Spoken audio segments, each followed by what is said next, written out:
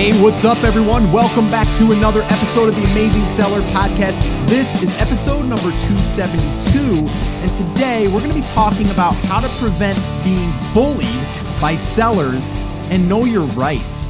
And I'm having my good friend on again, Ted Limas, and who's an attorney, but he actually works with Amazon businesses and sellers.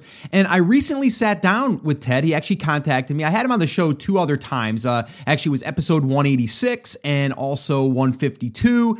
And I'll leave those in the show notes. But we talked about patents and trademarks before and hijackers and all that stuff. But we had lunch together, actually. Actually, it was a cup of coffee. We were going to have lunch, but we both weren't that hungry at the time. So we had some coffee. We sat in a Starbucks. He was in town. And yeah, we hung out for about an hour and a half. And we talked about business, but we talked a lot about life, which was really kind of cool. But I wanted to have him back on because after we talked, after having him on before and stuff, he's even gotten more sellers to have certain issues and certain questions. And he wanted to kind of share that again. And I said, you know what, we really should, because a lot of times you don't really understand like what to look for as far as like if someone sends you a cease and desist letter, like is that something that you should like react like right away, or because it doesn't have a letterhead of an attorney? Like what are the things to look for when you receive something like, if you receive something like that? And then the same thing is like, how do you handle that? And then the other thing is like, okay, now if that happens to you, how should you handle that? And then this way here, you have a better understanding. But what he has been seeing, and he calls it, is kind of like this, there's some sellers out there that are just bullying other sellers. And he said, you know what, I think it's a big problem. And I want to be able to come on and really just share some of these experiences that his clients have had. And, hopefully to help, all of us really see what is important to look at and kind of how to react to something if it should happen, right? It's always good to be prepared as far as like how to handle something before it actually happens, if it ever happens. So kind of being prepared, I think, is always really, really key. So really excited to have him on. This was a great conversation that we had, and I think you guys are going to get a lot of value from it. Again, I'll link up all the show notes here with the past episodes I had him on, and this one here will be episode 272, so you can find all the show notes and the transcripts to this episode. So head over to theamazingseller.com/272. And let me just say, before we get into this talk that I had with Ted, I just want you guys to understand that, business is going to have bumps in the road. It's going to have things like this that can happen, and we just have to be able to deal with them. We have to be able to adjust and pivot if we need to, and really understand on how to handle that. Same thing with Amazon's announcement that, recently came out about their reviews. They're cracking down on reviews again, right? It's just part of the game in business, and we have to learn to adapt. So hopefully after you listen to this conversation I had with Ted, you'll feel better about if this should ever happen. You'll be better prepared. So let's go ahead. Let's dig in. Let's listen to this conversation that I had with my good friend, Ted Limas. Well, hey, Ted, welcome back to the podcast. What's going on, man? How you doing? Hello, Scott. Doing well. Good to be back. We are away from each other. We were spending a morning together we did here recently. You were visiting South Carolina, and this is our first time talking after getting to meet in person, which was really awesome, by the way. Yeah, thanks. It was great to meet you in person and have coffee with you and talk about things that are important to your listeners. Yeah, no, I mean, it was just great listening to you explain, I guess, what you've been hearing from sellers and kind of like their struggles and their sticking points and some of the things that might not necessarily even be something to worry about, or some things that they're taking too lightly. And I think that's really why I wanted to jump on here and really have that conversation, not just us personally having a cup of coffee, but we can actually talk about it here on the air, and we can kind of let other sellers know about this. And you kind of call it like, it's kind of like a form of bullying, where there's some sellers out there that are bullying some sellers around, and you really think that there needs to be someone like yourself that's going to say like, listen, here's some things to look for that if it's happening to you, it's not really something that you should worry about. Or yes, you know what, here, this thing here sounds like this is something you should probably pay attention to. So let's maybe start there. And why don't you just kind of let me know again, what has been happening that you've been hearing from your clients and stuff, and maybe then we can shed some light on it, and then maybe we can give them some action steps or some things to look for once this, or if this ever happens. Yeah, absolutely, Scott. Again, thanks a lot for having me on. I get a lot of calls from your listeners and from private label sellers in general. And it seems like, a lot of them are having difficulty, of course, just responding to or knowing when to respond to this bullying that happens all the time on Amazon and in a lot of different ways.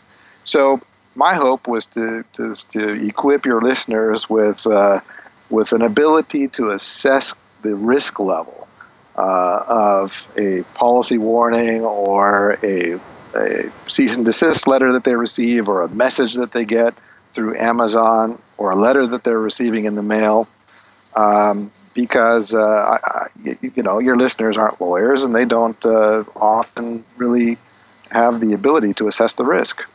Right. Maybe what we can do is maybe walk us through an example. Can you do that? Can you maybe give us an example, even if it's a hypothetical example? Give us something that might happen or that has happened, and then maybe give us some clues as far as what we're supposed to be looking for. Because a lot of times people, like you said, they're getting something like a cease and desist from someone, another seller, and there's really no warrant in it. It's you're not really doing anything wrong, but they're going to try to make you think that you are. So maybe you can kind of lead us through maybe an example. Yeah, absolutely. I'll tell you about one that just happened to a client of mine last week. They got this a cease and desist letter from a law firm, a real law firm, and from a real lawyer, and it cited various statutes that they were claiming were being violated, and in this case, it was a patent. Okay. And, so it was a real cease and desist lawyer, and if you looked up this lawyer, you'd see that he had a real law firm. This was a real deal, but there was something awkward about it. It was dated 11 months earlier. And, so the client called me up, and he was in a panic because he thought, geez, I'm getting this letter, so man, I got to stop selling my product. And I told him, hold on, don't do anything. Let me evaluate this first, okay? Let me take a look at it. So we looked into it, and we realized that this letter that was written 11 months earlier, it was at that time the patent application was pending, but in the intervening time, the patent had been denied by the patent office. Mm-hmm. Okay. Valid patent at all. And what we finally kind of figured it out. What was going on is that this seller had modified the attorney's letter. Oh gosh. To put in my client's seller name and information, but otherwise all the details, all the blood curdling, cease and desist, stop doing this, was all in there. But they forgot to change the date. And oh no. So we were able to write the attorney back, and of course copy that the seller who was doing the bullying, and tell them, look, we know that your patent has been denied. You are making improper claims of patent infringement, and you had better not have notified Amazon, because you'll be liable to us for damages. And honestly, we're still waiting to see how that plays back. But imagine the relief of my client when we were to put this out there and say, you don't have to stop selling this product. We're going to put them in their place. Now, okay, so let's just say, for example, that was the case, and it was the case that it was a real patent, but it still wasn't approved and it was pending. Is there still anything that can be done to you, the seller that is technically infringing on a pending patent? How does that work? I'm not really sure how that works. Yeah, there is something that can be done, because remember, even though a product may be patented or it may be subject to a pending patent registration, mm-hmm. Often there are common law theories of recovery that are applicable. So, for instance, especially with design patents, if the look or shape of a particular product is what is at issue, well, even if, setting aside patent law entirely, if you're infringing on somebody's what we call trade dress, that is the overall look and feel of a way a particular product is marketed, or if there's a trademark infringement, those are other theories of recovery that they can still get you for. So we can set aside the validity of the patent for purposes of that discussion. So this is where, if you get a cease and desist letter from an attorney, I'm telling your listeners, you really need to talk to a qualified attorney about that. Don't leave it to guesswork. Talk to an attorney about it. And one other thing, Scott, too, is, your listeners need to understand, just because they receive a cease and desist letter from an attorney, don't just knee-jerk pull the product off of Amazon. Gotcha. Okay. You don't know until you talk to your attorney and assess the merits of that complaint. Don't do anything, because that just makes you look guilty. Right. Yeah, that's a good point. That's a good point. Yeah. Don't shut down your listing. Don't remove the photo or the text or whatever it is they're claiming is infringing until you talk to a lawyer, because you can just make things worse by overreacting. Yeah. So if let's say that there is someone that feels as though that you've infringed on their trademark, patent, whatever it is, and they put that claim into Amazon, a lot of times Amazon, they don't even play. They just go ahead and pull down the listing or pause it or suppress it or whatever. Has that kind of what you've seen as well? Like, they don't really even let you explain until they figure it out, and then they'll put it back up. Have you seen that differently? Yeah, you're absolutely right, Scott. Amazon, they do take a look at things, and if it appears to them that there may be a meritorious complaint of infringement, they'll pull the photos, or they'll pull the listing. That's right. They will suspend it. And I see this most often with copyright complaints. It can also be with a trademark complaint. If it's really clear that you're infringing on somebody's trademark, especially if it's a well-known, famous brand, they'll definitely pull your listing right away. Gotcha. Okay. Now, but with the copyright complaints, it's pretty easy, because somebody can say, "Look, here's my photo on my website, and this guy's infringing it because here's the same photo on." Right. Yeah, that to me just pretty much stupidity anyway. If someone's gonna straight up rip someone's photo off of their website, I just think that's bad business anyway. But that's beside the point. But yeah, I mean, for a trademark, or not even like copyright, we're talking like picture type stuff, right? I mean, we're talking about like, that's my picture I created. And I get people that say, "Scott, should I watermark my picture?" Well, in my advice to that always is, well, I'd be careful with putting a stamp on your picture, because Amazon doesn't want that on the main image. That is, your secondary images, I believe that you can do that. I'm not 100% sure, but I believe that you can. But your main image, you can't. So in that case, that's why it's probably the best practice to have a picture of your picture that has your brand name on it. And then this way here, you're protected there. And again, I know that this isn't really the topic for today, but just to let people know, because I get that question a lot, like, should I watermark my pictures? What's your thoughts on that? Don't watermark your pictures. Amazon doesn't like it, and honestly, you're not getting much bang for your buck with that.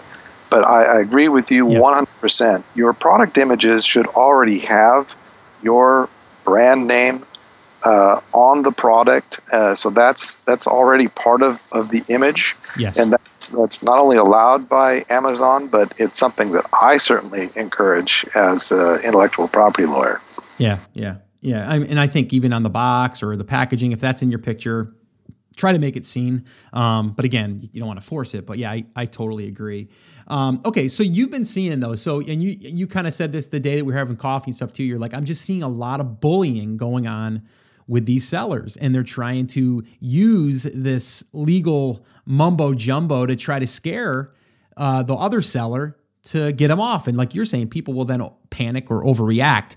So what's the thing I should look for in a cease and desist letter? If I get it, what should I look at that makes me say like, this thing might be from an attorney? Yeah. So first of all, I mean, where is that cease and desist coming from? Is it from a real law firm that you can look up and you can check on the state bar? Every state has a state bar website, and you can look up the names of the attorneys. A real attorney is never going to hide his or her identity. They want you to contact them, so they're not gonna play hide the ball. Mm-hmm. On the other hand, if you get a letter or an email or a message through Amazon from another seller, sometimes they sort of pretend to be attorneys. They'll quote the law and they'll tell you about all the terrible consequences that are going to happen to you if you do not cease and desist.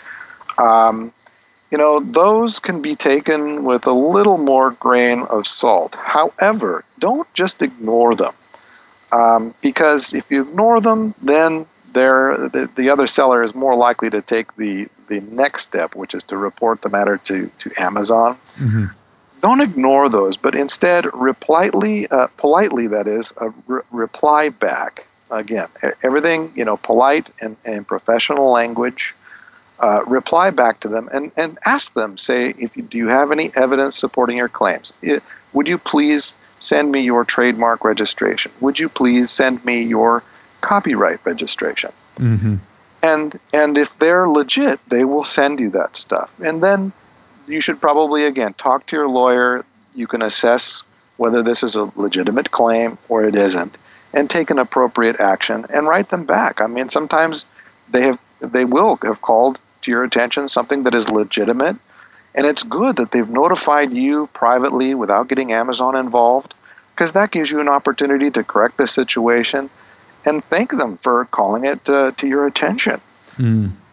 No, so, I agree. That's not bullying. That's just doing the polite thing of notifying another seller that, hey, you may not have noticed, but this infringes upon our intellectual property rights, and then we all respect one another, and it's good. But a lot of times, again, just judging from the fever pitch or the tone of a message or an email, if it's somebody that's going overboard and citing you chapter and verse and being really threatening to you, there's a pretty good chance that it's not a legitimate claim. Mm-hmm. It's something, again, that you should always respond to. Don't just ignore them. Okay. So that's basically like we're saying, like, if you have someone that, says that you're, you're using their trademark, you're using their patent, or any of that stuff. Just again, you want to respond to it, and just again, like you said, whether it's just show me your thing, show me the copyright, show me the certificate, show me this, show me that. Like again, you're just saying like, okay, I'm listening. I don't believe that you have that. Now, if you have your own, well, then you just say, "Oh, I'm sorry, you must be mistaken because here's my certificate," or whatever, right? So you could always throw that back, right? Sure can. Yeah, that would be the best bet. As politely as possible. Yeah, as politely as possible, exactly.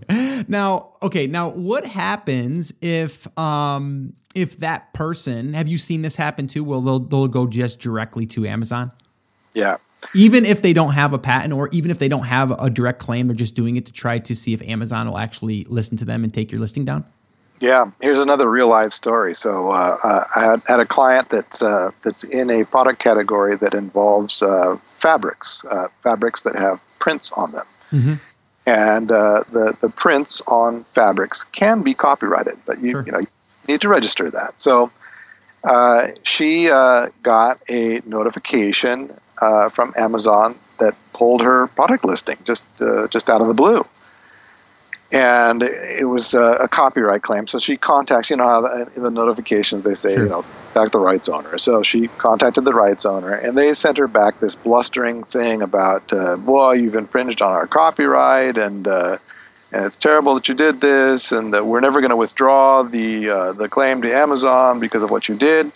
Well, she got me involved, and so pretty soon it's lawyer talking to lawyer, and I kept asking them, please show me your copyright registration certificate. And they hinted that there was a registration, and please send me the application at least. At least tell me that you've applied for it. Sure. Right. So, after weeks of going back and forth with these people, it finally becomes clear that they have not registered the copyright and have not even applied to register the copyright. Well, guess what? Somebody lied to Amazon in their report of infringement, because Amazon's not going to do anything unless you have actually registered the copyright to print fabrics. So, in that case, there are a couple of things you can do. Obviously, she escalated and got a lawyer involved right away, and because that can be a lawsuit. I mean, we could sue them for damages for making a false infringement report to Amazon. She's lost a lot of money, and she had a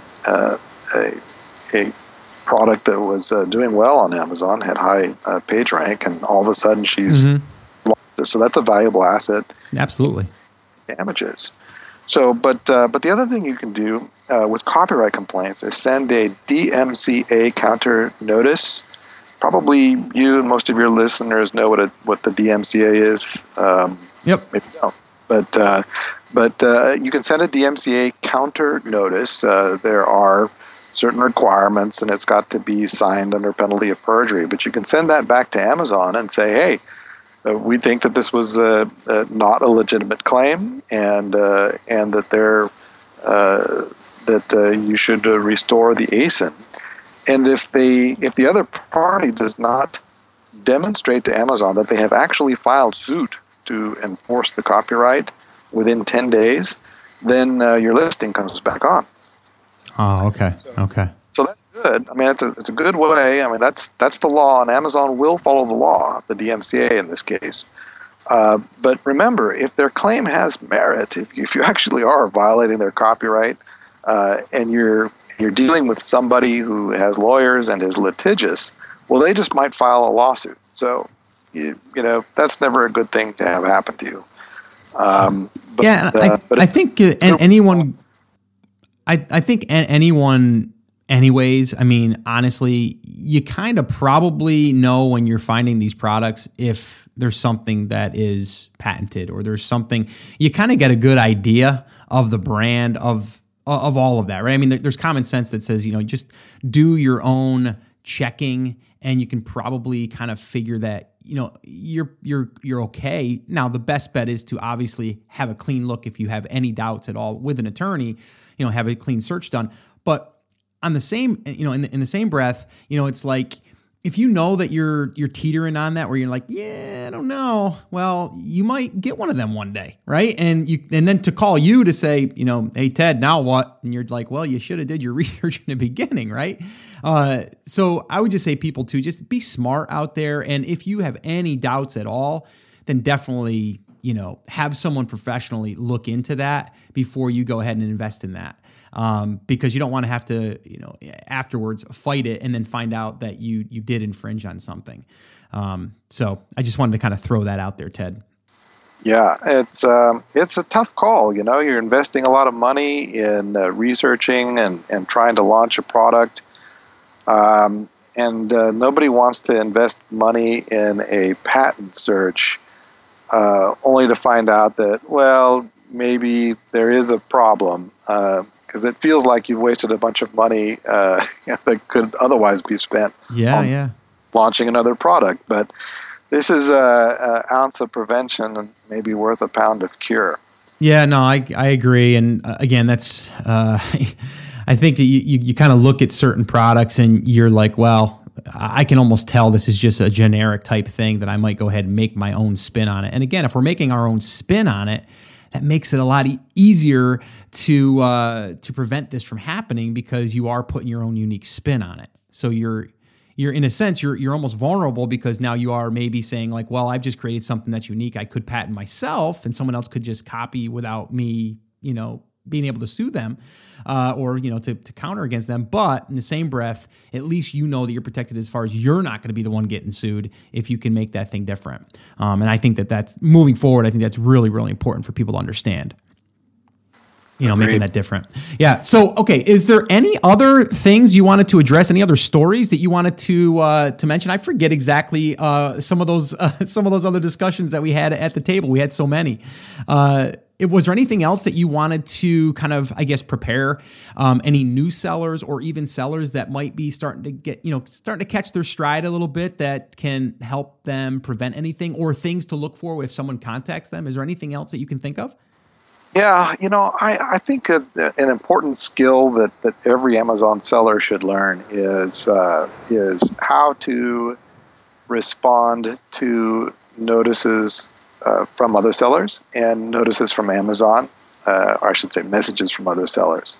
And again, I cannot underscore enough how vital it is that people learn how to write messages and emails that have a professional tone to them, that are not snarky or overconfident. We can take the right tone or the wrong tone in our correspondence with others on Amazon, and it can get us in trouble. I mean, I've seen some of my clients respond to legitimate cease and desist messages from other sellers in ways that were highly unprofessional, that were really off the chart. And not only did that get them reported to Amazon for infringement, but then they also get reported for violations of the community rules. Community guidelines. They tell you, be respectful, be on topic.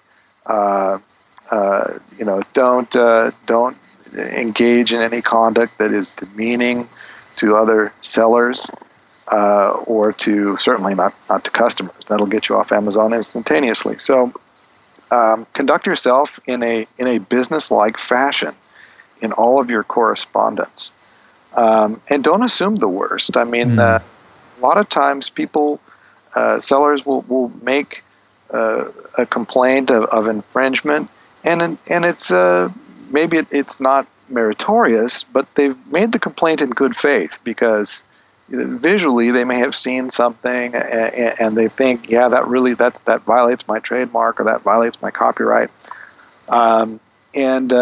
and so if they've made a mistake, just call it to their attention, again in a professional way without skyrocketing, and see if you can get them to withdraw the complaint. Anybody who's been selling on Amazon for any length of time, eventually they're going to get a notification or a warning from Amazon, and all those warnings, especially the ones that involve the infringement complaints, they almost always tell you, contact the rights owner, here's his or her email, sometimes they even give you a telephone number, and have them withdraw the complaint. Now, most of them won't withdraw the complaints, but I tell you, if you email them and you're sincere and, hey, I'm just going to try to make this right, let me work with you. Again, if your tone is correct and you're sincere and you're willing to work with them, they're going to be much more likely to cooperate with you and pull that complaint off of Amazon, which is the best outcome for everyone. Yeah. No, I agree. I think as much as we don't want to because we're upset, but I think, like you said, I think especially your first message to them, definitely try to be like just respectful and hoping that they will respond in a respectful manner as well. So I definitely agree with that. One other thing I wanted to touch on, and I probably should have touched on this a little bit earlier, but okay, let's say, for example, and this happened to someone that we both know, and we won't mention any names, but he had an issue where someone hijacked his listing, and he went ahead and noticed that they basically had a whole bunch of inventory, and normally you're supposed to like buy one so you can kind of cross-reference like what it is, but he wanted to remove all their stock. So thinking that it's counterfeit, purchases just about all of their inventory, and that's really not the right thing to do, and I want you to explain why And then maybe from there, like what people should do in that situation, which I can actually link back to the other episode that we talked about this, but maybe just like a quick 30-second thing that they should do. But like in that case, like you don't want to do that, right? You don't want to go ahead and buy out your competitor's inventory if they're on there, if they're on your listing. Yeah. So yeah, that was kind of an interesting situation, and you're right. I mean, doing test buys involves making a single purchase from the ASIN, or in some cases, it's important to get some purchases from children as well. Usually from just the parent ASIN, but some children as well. Making one purchase, that's what a test buy is in the Amazon book. But if you're buying large volumes of your client's inventory, A, it's against the community guidelines. B, it looks like you're trying to manipulate the page rank, because you're manipulating the sales on your ASIN. So that's a no-no with Amazon, and it can actually get you suspended. So, it's one thing if you've got a hijack on there and he's got, 2 or 3 in his inventory. Well, that might just be a guy who picked him up. He's doing arbitrage or something, and he's, so fine. Buy those out. It's not a test buy. You're buying those out. There's no real harm in that. But buying somebody's inventory in bulk is a very risky thing to do. Yeah, and this was let's kind of go back in time. This was actually right around. It was actually the day or the day of, or the day. I think it was the day of, or maybe the day before. I forget when it was, but it was right around yeah. Why am I blanking out here? It was Prime Day. Yeah. And because of that, I mean, he had a good seller. I mean, sells about 70 to 80 units a day, sometimes more. And then this hijacker came on the day before this happened and had a whole bunch of inventory that he was ready to start selling. And technically, the seller got upset and said, you know what, I'm not going to allow you to do that. And I'm going to then send these back, return these after the fact, and tell them that they were basically counterfeits. It did have a happy ending. He didn't get in trouble for it, and he did get his money back from that. But like you said, it was very risky. And it's something that you wouldn't necessarily advise. And I think now him looking back at that too, I don't think he would have done it that way now, but I think he panicked. Yeah, thank God it did turn out okay, but that's a very risky move, and why risk your account or something like that? Absolutely. So no, I just wanted to throw that out there because anyone else thinking about doing that, I think like Ted said, just relax, take a deep breath, and then make that decision. Don't just all of a sudden react, especially with words through an email or even like doing a buy. A test buy is one thing, but going ahead and trying to buy out all of their inventory, that's a whole nother story. But anyway, I just wanted to throw that in there because I've been meaning to talk to you about that too. And we never even talked about that at our coffee date, which I wanted to, but I forgot and I just remembered it. So I said, what the heck? Let's talk about it now. All right. So Ted, I think that's pretty good here about talking about, how we can prevent ourselves from being bullied, I think is what it really is. And don't let the sellers out there that don't have any rights to be bullying us, and really to go out there and, I guess, make sure that you're prepared with the knowledge of what to do. And I think that we've covered that. But then also, if you don't know, reach out to, an attorney of some kind, whether that's you or any other attorney. We're really just doing this to bring awareness to this. So this way here we can help other sellers when they come to this, or if they ever come to this. And then this way here, you can kind of have this in your toolbox when and if that ever happens. So is there anything else you wanted to wrap up with, Ted, before we wrap this episode up? Well, sure. I again need to underscore that anything that I've said here today is not attorney advice. Okay, this is just general information, and if you have a real situation, real facts that you need to discuss with an attorney, I strongly recommend that you do so. Hopefully, I've given your listeners an idea as to when it's a good idea to contact an attorney, and when something might just be less of a threat. And how can they get a hold of you again, Ted? Email's the best way, ted@tedlawfirm.com, or give me a call, 626-993-7000. Okay, cool. And I'll put it up in the show notes, and we'll put the other episodes that you've been on in the show notes as well. We talked about hijacking. We talked about patents and stuff like that too. So I'll link that all up. So yeah, that definitely, make sure that you guys just understand that don't overreact. And then from there, just assess the situation and then move to the next, the next thing, right? Don't overreact. So Ted, I want to thank you once again. It's always a pleasure. So glad that we got to sit down face to face, talk not just about Amazon. We talked about life and business and what we're thinking about doing in the future, financially, but not even. We're talked about our families and what we want to do when we move on to our next phase in life. So it was really, really fun, and I really appreciate you, and I know everyone else listening does as well. So thanks again, and I do appreciate you, bud. Thank you, Scott. Take care. All right, so there you go. Another great conversation with my good buddy, Ted Limas, and it was really fun to hang out with him in person and just have a really good chat. And it wasn't just all about this. It was about life, and I think that's awesome to be able to meet up with people that once you kind of start something in business, you become friends. And I think that goes for all of us out there. Like a lot of us are out there in Facebook groups or in forums or in different places. Like these are technically people that you can network with and that you can learn from. And I really, really encourage all of you, including myself, to continue to do that because it's really, really important. And when you get to meet people in person too, it's really quite awesome, if I don't say so myself, which is going to lead me perfectly into saying that we are going to be meeting in person, actually 30 of us, TASers that is, in Phoenix, Arizona. And that's coming up really, really soon. So depending on when this airs, which it should air a couple weeks before the event,